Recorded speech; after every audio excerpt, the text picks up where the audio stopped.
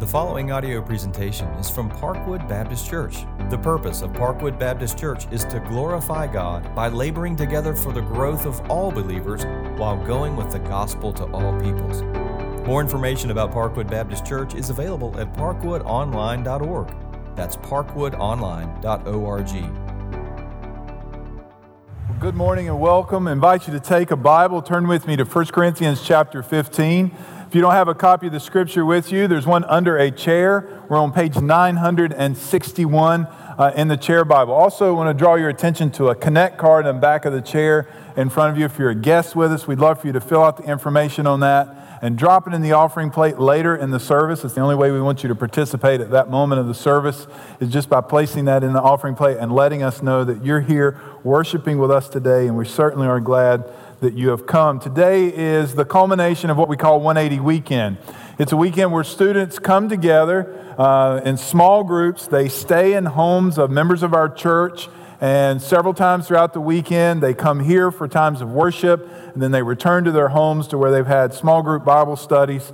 It's been a great joy. Over 250 students were a part of it just at Parkwood, and there are multiple churches around the county. This room last night, full of young people praising God. It was such a joy to see and to be a part of, and we're praying this morning that God would continue to work and to give lasting fruit. As a result of their theme, Gospel Clarity, I've moved ahead in 1 Corinthians to chapter 15. We'll come back to chapter 12 next week and pick up where we left off.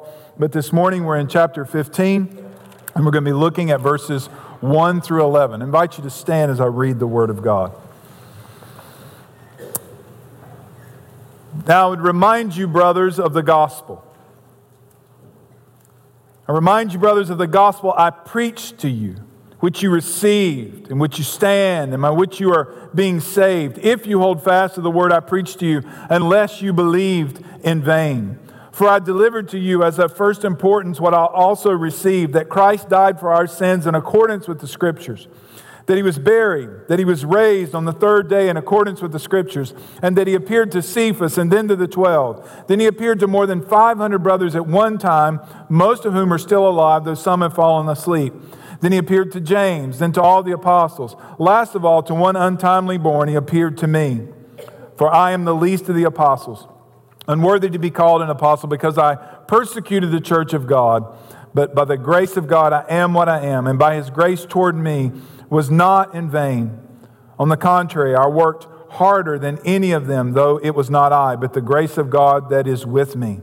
Whether then it was I or they, so we preach, and so you believed. Let's pray. Lord, we ask now that as we take up your word, that you would speak to us the clarity of this message, and that you would empower us to make this message known. Give clear minds and hearts now as we share. In Christ's name, amen. So one of my favorite questions I ask in good old G-Town is, what is the gospel? I cringe when the sentence starts this way. Well, to me, the gospel is, fill in the blank. It usually is whatever it is to them. People have been around the church who kind of sort of know, will say things like this. Well, the gospel is good news. Well, that's what the word means. Gospel means good news. Some people go a little further and say the gospel is the good news of salvation. Or one simple answer, if you don't know what else to answer around the church, you just say Jesus. Or Jesus died for me, or Jesus died for you. Now, other than filling in the blank with whatever you think the gospel is, these things from good news to good news of salvation, Jesus or Jesus died for me, these things are not wrong, they're just incomplete. You cannot say those things are the gospel. The shirt for 180, the theme's Gospel Clarity 2020, if you look close, it's a takeoff of an eye chart. So I want you to think about an eye chart with me. What's at the very top? E. Big E. All right, so let's think. That represents Jesus. Now, you can't say you have 20/20 vision unless you can read a line way down into the eye chart. Starts with D, E, let's see, I wrote it down. D-E-F-P-O-T-E. E.C., the deaf poetic. So that means you have 20/20 vision that you're seeing clearly. Now hear me carefully. What 1 Corinthians 15 is showing you is the 20/20 line of vision. Here's the clarity. Here's the clarity of the gospel. Here's my main idea today. The scriptures clearly reveal the gospel of Jesus Christ so that it will be proclaimed and believed. Let's give our primary thought to the scriptures clearly reveal the gospel of Jesus Christ. In verse 3, he says, "For I delivered to you as of first importance what I also received." First importance means that there is nothing more central, there is nothing more important than the gospel of Jesus Christ. Paul says, "I delivered this to you, which I received." In other words, Paul's saying, I didn't craft this message. I didn't come up with this on my own. This is not what I think the gospel is. He says, this is what the scriptures have revealed. This is the crucial and urgent message of the gospel. Now I want you to notice in these verses that Christ is the subject of the sentence. Christ died. He was buried. He was raised. He appeared. Christ died for our sins in accordance with the Scripture. The word Christ means Messiah. Jesus Christ is the Messiah, the promised one of God, the incarnate Son of God. That means He's fully God and fully man. This one who is fully God and fully man, Jesus Christ, died. Now, He did not simply die. He died why? For our sins. In accordance with the what? Notice plural. Scriptures. Paul's not saying there's a verse that you can go to in the Bible and say, here's proof Jesus died for your sins.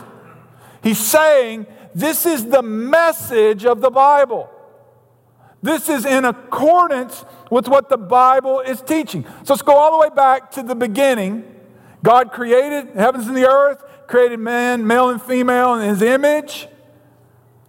He placed them in a garden in His perfect relationship with Him, and He told them not to eat of the tree, the knowledge of good and evil. They ate, sin entered the world. And sin entered the world, and now it is endemic. We are all sinners. And in that garden, in His message to these sinners, He said that He would crush the head of Satan. From the very beginning of when sin enters, God is promising, even though it says the serpent would wound his heel, that the Messiah was going to crush his head. You go a few pages later and you see things becoming even clearer. You've got Abraham who takes his son, his only son, Isaac, up to offer him as a sacrifice as God commanded. And at the last second, God provides a ram in his place, and the ram is sacrificed. You go over into Exodus, the way that God's people are protected when God brings judgment on Egypt is the Passover lamb is slain, and the blood is placed over the door of everyone's home, and the death angel passes over. You turn to Leviticus. You ever read Leviticus and go, listen, brothers and sisters, Leviticus is all about the sacrificial system. Leviticus is pointing you forward to the sacrifice. That sin has to be dealt with. It is the promise throughout the prophets, most clearly seen in Isaiah 53. The Bible is pointing us to the one who will suffer for the sins of His people. And the way He does this is that Christ, the sinless one, bears our sin in our place. Exchange His righteousness exchanged to us as He takes our sin upon Himself. He took what He did not deserve. to give us what we do not deserve and what we could never earn. Turn a few pages back to your left to Romans 3.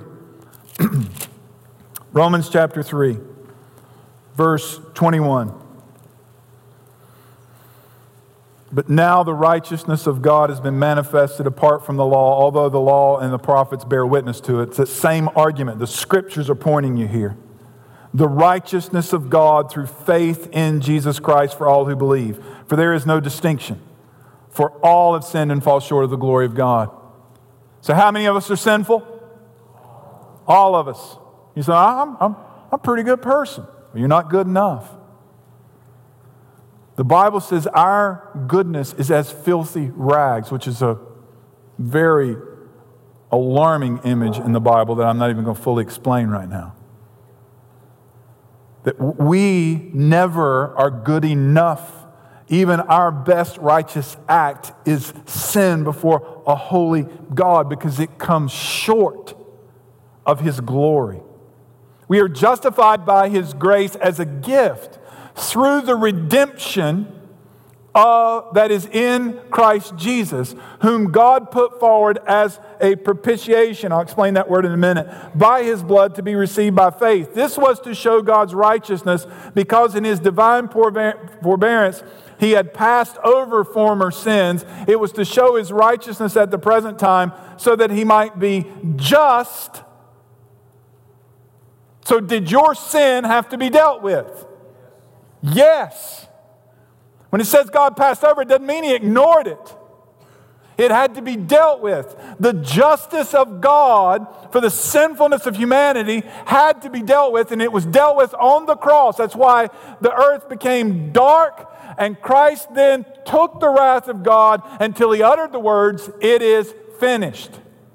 That means the justice of God was satisfied so that He might be just and the justifier of the one who has faith in Jesus. So Christ took what we deserved on the cross, and in exchange we get what we do not deserve, the justification for our sins from Christ. We are declared righteous when we trust in Jesus Christ. Now, after bearing the wrath of God, Jesus died. He said, "It is finished." He bowed His head. He breathed His last. And then Paul records it this way. He was buried. Buried. I was watching a movie recently where a man walked up to a casket, took out a pen and straight pen and stuck it in the hand of the guy in the casket to see if he was dead. Here's how you know somebody's dead. They stuck a spear in his side. Blood and water flowed. And to fully prove he was dead, they put him in a grave. He was buried. Fully God, fully man, dead.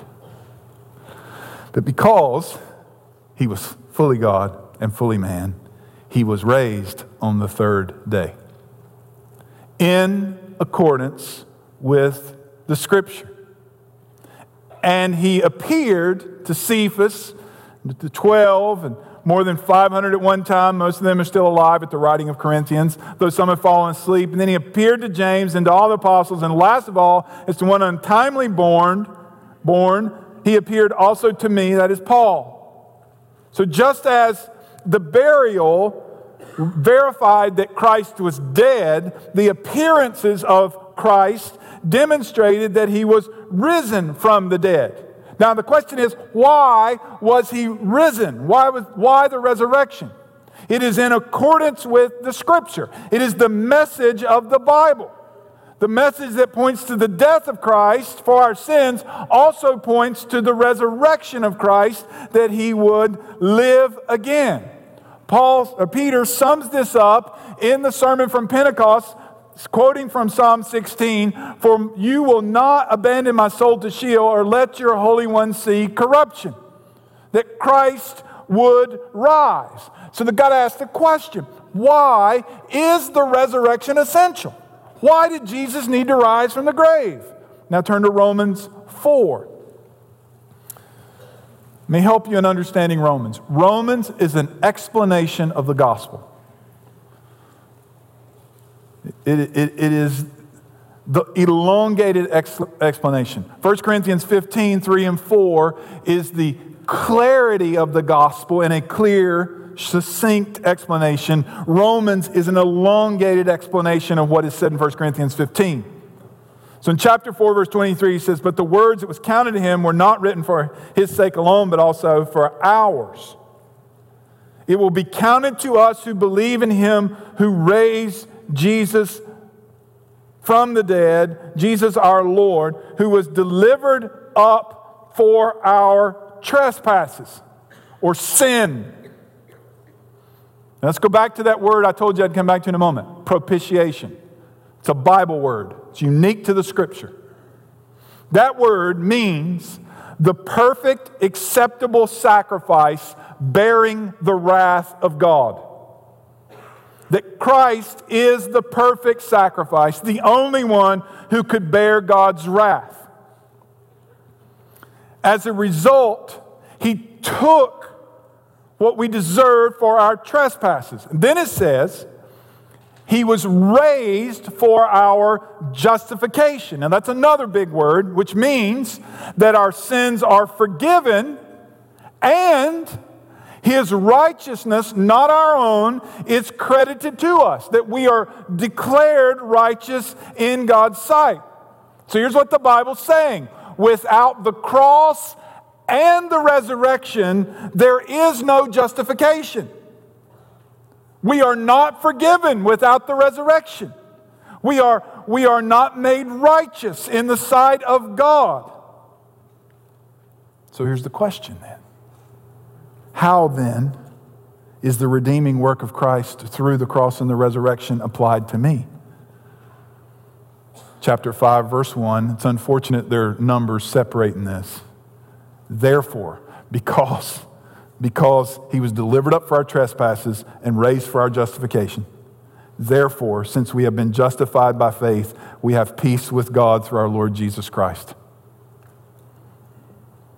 That means we, as sinners, through Christ and Christ alone, right now, have peace with God. We will have peace with God through the rest of our life. And here's what's crucial. We will have peace with God for all of eternity. We no longer fall short of the glory of God. Now, why does the Bible reveal this gospel? Why is it here? Is it some little hidden thing down there that only a few find? Why is it here? The Scriptures clearly reveal the gospel of Jesus Christ so that it will be proclaimed, so that it is going to be made known. He says in verse 9, back in chapter 15, "For I am the least of the apostles, unworthy to be called an apostle, because I persecuted the church of God." Now you get this. Paul's saying, I am not worthy to be a Christian, and I'm certainly not worthy to be an apostle, which I don't have time to define for you right now, because I persecuted the church of God. Now, you guys got to get an image of this in your mind. This is not possible now, but this would have been like Osama bin Laden coming to faith in Christ and becoming an evangelist. Paul was a terrorist. He hated Christians. When he came to faith, when Christ met him on the road to Damascus, he was on his way to Damascus to rid it of Christianity. And God saved him. He said, I don't deserve this. I hated the church. I hated Christ. I persecuted, and God saved him. And then he says this, "But by the grace of God, I am what I am, and His grace toward me was not in vain." Now, I collapse when I hear somebody use this phrase, "I am what I am," as an excuse to continue in sin and claim to be a Christian. As an excuse to continue in some form of weakness. That is not what the Bible means here. I am what I am, get over it. It means that I am something completely different now because of the grace of God. And God's grace is not in vain. The undeserved favor of God, His grace, results in a changed life with a changed purpose. So you got a man who hates Christians and hates Christianity, who is utterly and radically changed inside and out. That Christ becomes his all in all. And it compels him to do, into verse 11, so we preach and you believed. It compels him to proclaim. Now let's turn to Romans 10, verse 14. Romans 10:14. How then will they call on him whom they have not believed? They will not. How are they to believe in him whom they have never heard? They will not. How are they to hear without someone preaching? They will not. How are they to preach unless they are sent? They are.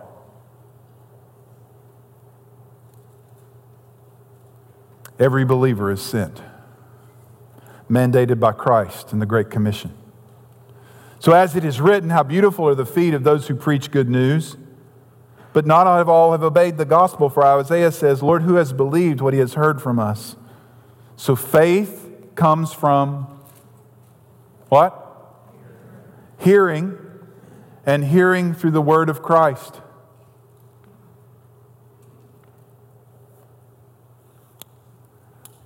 Now, I'm going to press you for a few moments, and we're going to go from your articulated belief, what you say you believe, to what you actually believe.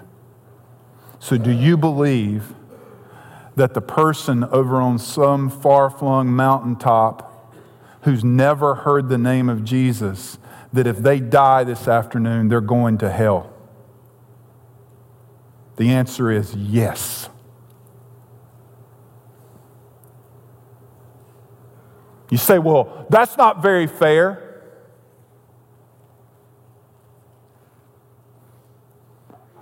I trust God. I do too.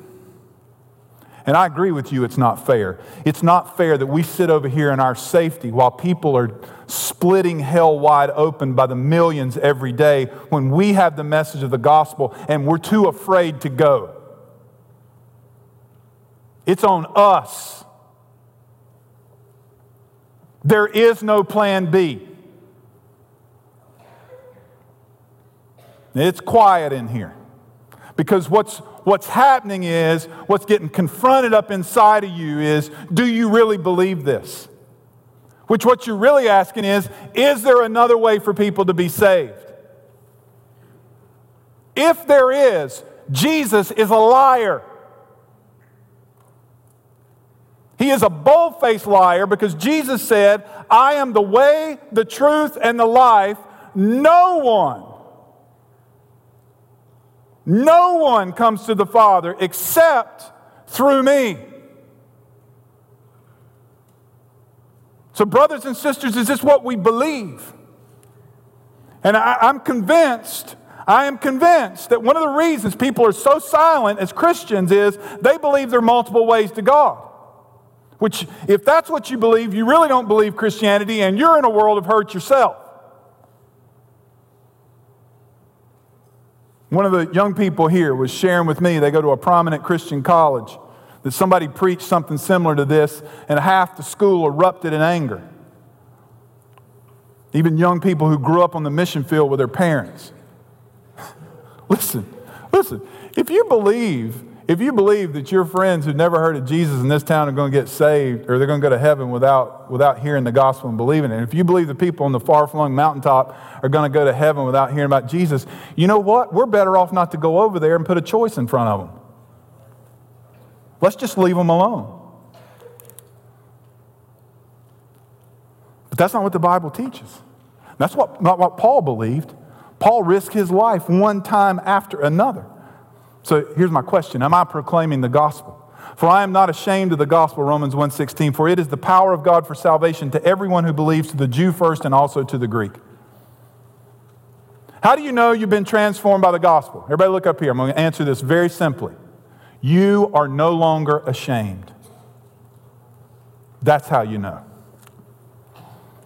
You know you have been transformed by the gospel of Jesus Christ when you are no longer ashamed. That the power of God that saved you now comes through your life and through your lips. I'm going to press this again.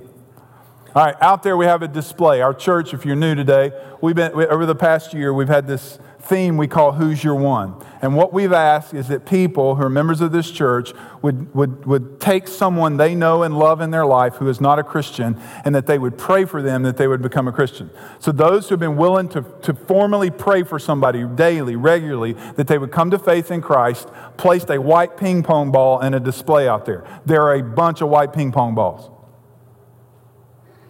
A lot of people are praying. And what we're praying is that person is going to become a Christian. Now, when a person becomes a Christian, we place these orange ping pong balls in there. I counted them this week. There are 12. Hundreds of these. 12 of these. Let me tell you why there are not more of these. Because there are few of these.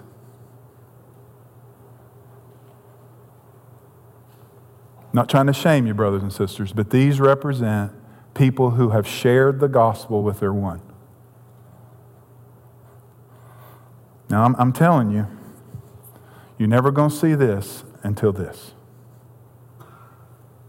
They're not magically going to become a Christian. Now, in spite of you, because God's bigger than you, He might send somebody else to them with the gospel. Praise God. But if they live here and you know them, why? Why, if you're praying for their salvation, have you never shared with them? And here's what I found.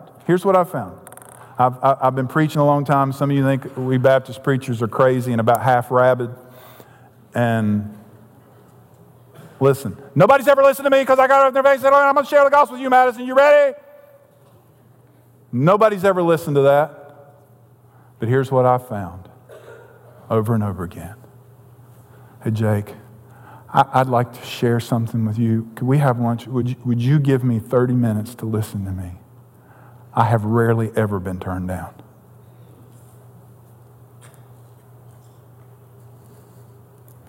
Rarely ever. Will you listen to what I have to share with you and prayerfully going into that conversation with compassion and desire of sharing the gospel? Yeah, sometimes it happens off the cuff. That's not what I'm talking about. I'm talking about asking someone for a hearing and giving them the hearing of the gospel, because faith comes by hearing, and hearing through the word of Christ. So the scriptures clearly reveal the gospel of Jesus Christ so that it will be proclaimed and so that it will be believed. Now let's go back to verse 1 and watch what he does here. Now I remind you, brothers and sisters, the word can be translated, of the gospel. So one time I was at a conference and this older gentleman, a bunch of young guys, and he came up and he said, "Hey guys, what's the gospel?" And we all blah, blah, blah, blah, blah, blah, blah, blah, blah. He said, "Don't you boys know your Bibles?" We all, yeah. He said, "Is 1 Corinthians 15, 3 and 4 not enough for you boys? Christ died for our sins in accordance with the Scriptures. He was buried and he was raised on the third day in accordance with the Scriptures." Gentlemen, that's the gospel. I've never forgotten it. Never. When he says of the gospel, he defines what he means. That's what he preached to you. And then he says, which you received. That means what they believed. They believed this gospel. I'm back in Romans now. What does it say? Romans 10 verse 8. The word is near you in your mouth and your heart. That is the word of faith that we proclaim. So the reason it's near is because they've heard it. Because if you confess with your mouth, now here's where it comes to you, that you hear it. Then you confess with your mouth that Jesus is Lord. We're going to see this in just a few minutes. And you believe in your heart that God raised him from the dead, you will be saved. For with the heart one believes and is justified, and with the mouth one confesses and is saved. For the scripture says, everyone who believes in him will not be put to shame. For there is no distinction between Jew and Greek, for the same Lord is Lord of all, bestowing riches on all who call on him. For everyone who calls on the name of the Lord, what? Will be saved. This week we got a message from one of the workers. They're asking us for prayer. You can pray for this. This couple who, out of fear for the last 8 years now, have had a hard time gathering with believers. Here's why. A few weeks after they came to faith in Christ and trusted the Lord, the man who led them to faith was martyred in their presence, gunned down, shot in the face. Bam!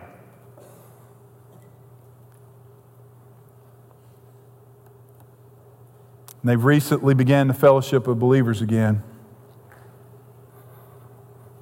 And they've stated they want to be baptized. And their family and friends here to witness the baptism of some people in just a few minutes. That's who got up, by the way. And we're all going to do it in safety and joy. But when this couple get baptized, it may be the last week of their life. Why are they going to get baptized? Because they believe. And they're going to make that known. Because our faith is a public faith.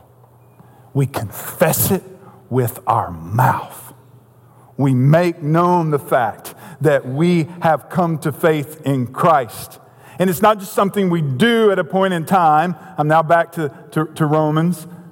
To 1 Corinthians 15, which you received, you believed, in which you stand. You take your stand on Christ, the rock. The one who began a good work in you is carrying it to completion, by which you are being saved. His salvation is being worked out in your life to where you're becoming more like him. And then he has conditional phrase, if, he says, if you hold fast to the word I preached to you, unless you believed in vain. Now I'm going to tell you about a sad moment, young people. This week I got a text from an adult. He was saying, hey man, it's 180 weekend, doesn't live here anymore. I'm praying for you. And I have something in my office. That group of guys were special for a lot of reasons to me. They broke something in my house, and I have the broken relic in my office. They were wild. They all signed it. And I'm looking at that text, and I walked over there to pray for them again. And I looked at their names, and only 2 of them are walking with Jesus.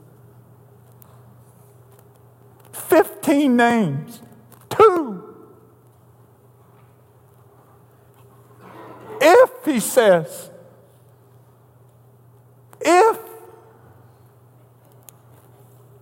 if you hold fast the word I preached to you, unless you believed in vain. Now, those of you who get all twisted up that I'm preaching that somebody can lose their salvation, that is not what I'm preaching at all. What the Bible says is those who believe. They don't believed, they believe. They trust Christ. How do you know someone's truly become a Christian? They believe and keep on believing. They hold fast to the word that was preached to them. So I ask you today, am I believing the gospel? Romans chapter 6, for while we were still weak, at the right time Christ died for the ungodly. That's us. For one would scarcely die for a righteous person, though perhaps for a good person one would dare even to die. But God shows his love for us, that while we were still sinners, Christ died for us. Listen. He's not waiting for you to move. I'm going to do better. He's not waiting for do better. You know why? You'll never do better. Christ moved first. While we were still sinners, Christ died for us. Since, therefore, we have now been justified by his blood, much more shall we be saved by him from the wrath of God. So when you use this word saved, what does that mean? I had a conversation this morning with somebody. People think I was saved out of something. That's true. You're saved out of something. That's why some of you who've been around church your whole life, you think you really don't need to be saved because you're really not into anything. It's not what you're into, it's what you're bound for. That's what you're saved from. And all who are sinners are going to face the wrath of God.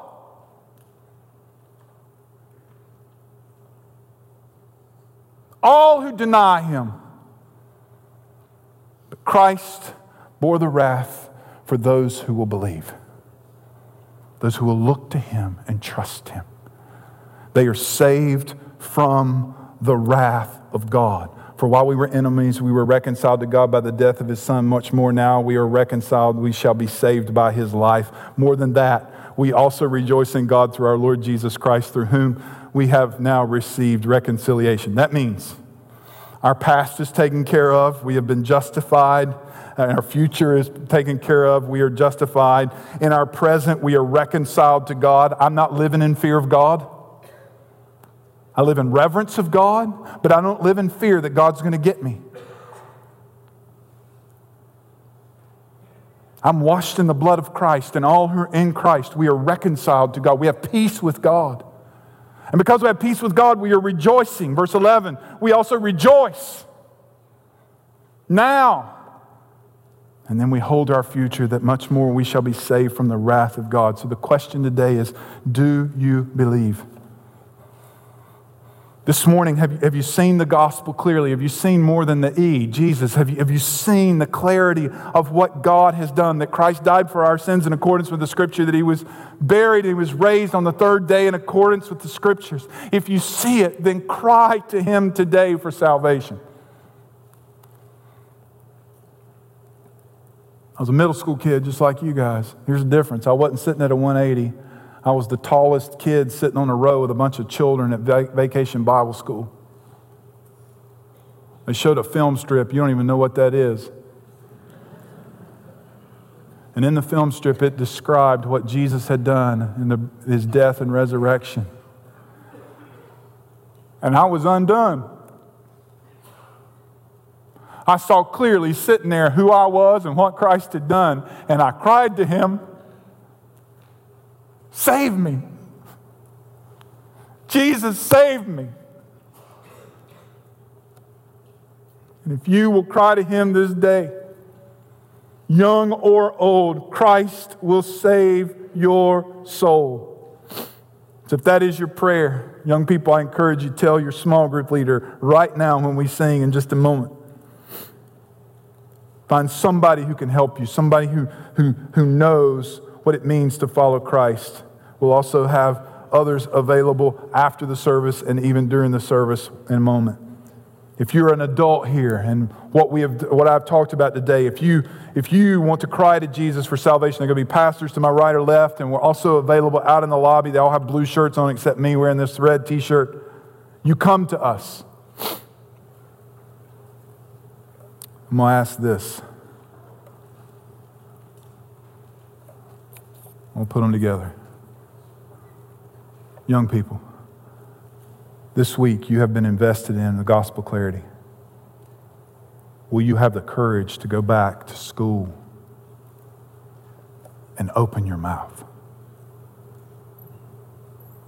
Adults, will you ask God to give you the courage to get to the green? You're the one giving the red light. He's already given you the green light. Go. Go. Share the hope that is in Christ. Let me pray. Lord, I plead now on behalf of my brothers and sisters for courage. Gospel courage. Courage to profess their faith in Christ, to make it known for the first time. And I pray for courage for those who have known you, for courage to share the gospel with their one and with others that they come into contact who do not know you. You alone save, Lord. I cannot. None of us can save another. It is only Christ who saves, but you have called us to proclaim, and today we have proclaimed, we have sung the gospel clearly. I've sought to preach it clearly. Now, Lord, I pray through the power of the Holy Spirit that you would open eyes and that people would believe. And for those who believe, that they would make that faith known. Move among us, we pray, in Jesus' name. Amen. Thanks for listening to this audio presentation from Parkwood Baptist Church, located in Gastonia, North Carolina. Please feel free to share this message with others. For more information about Parkwood Baptist Church, visit parkwoodonline.org. That's parkwoodonline.org.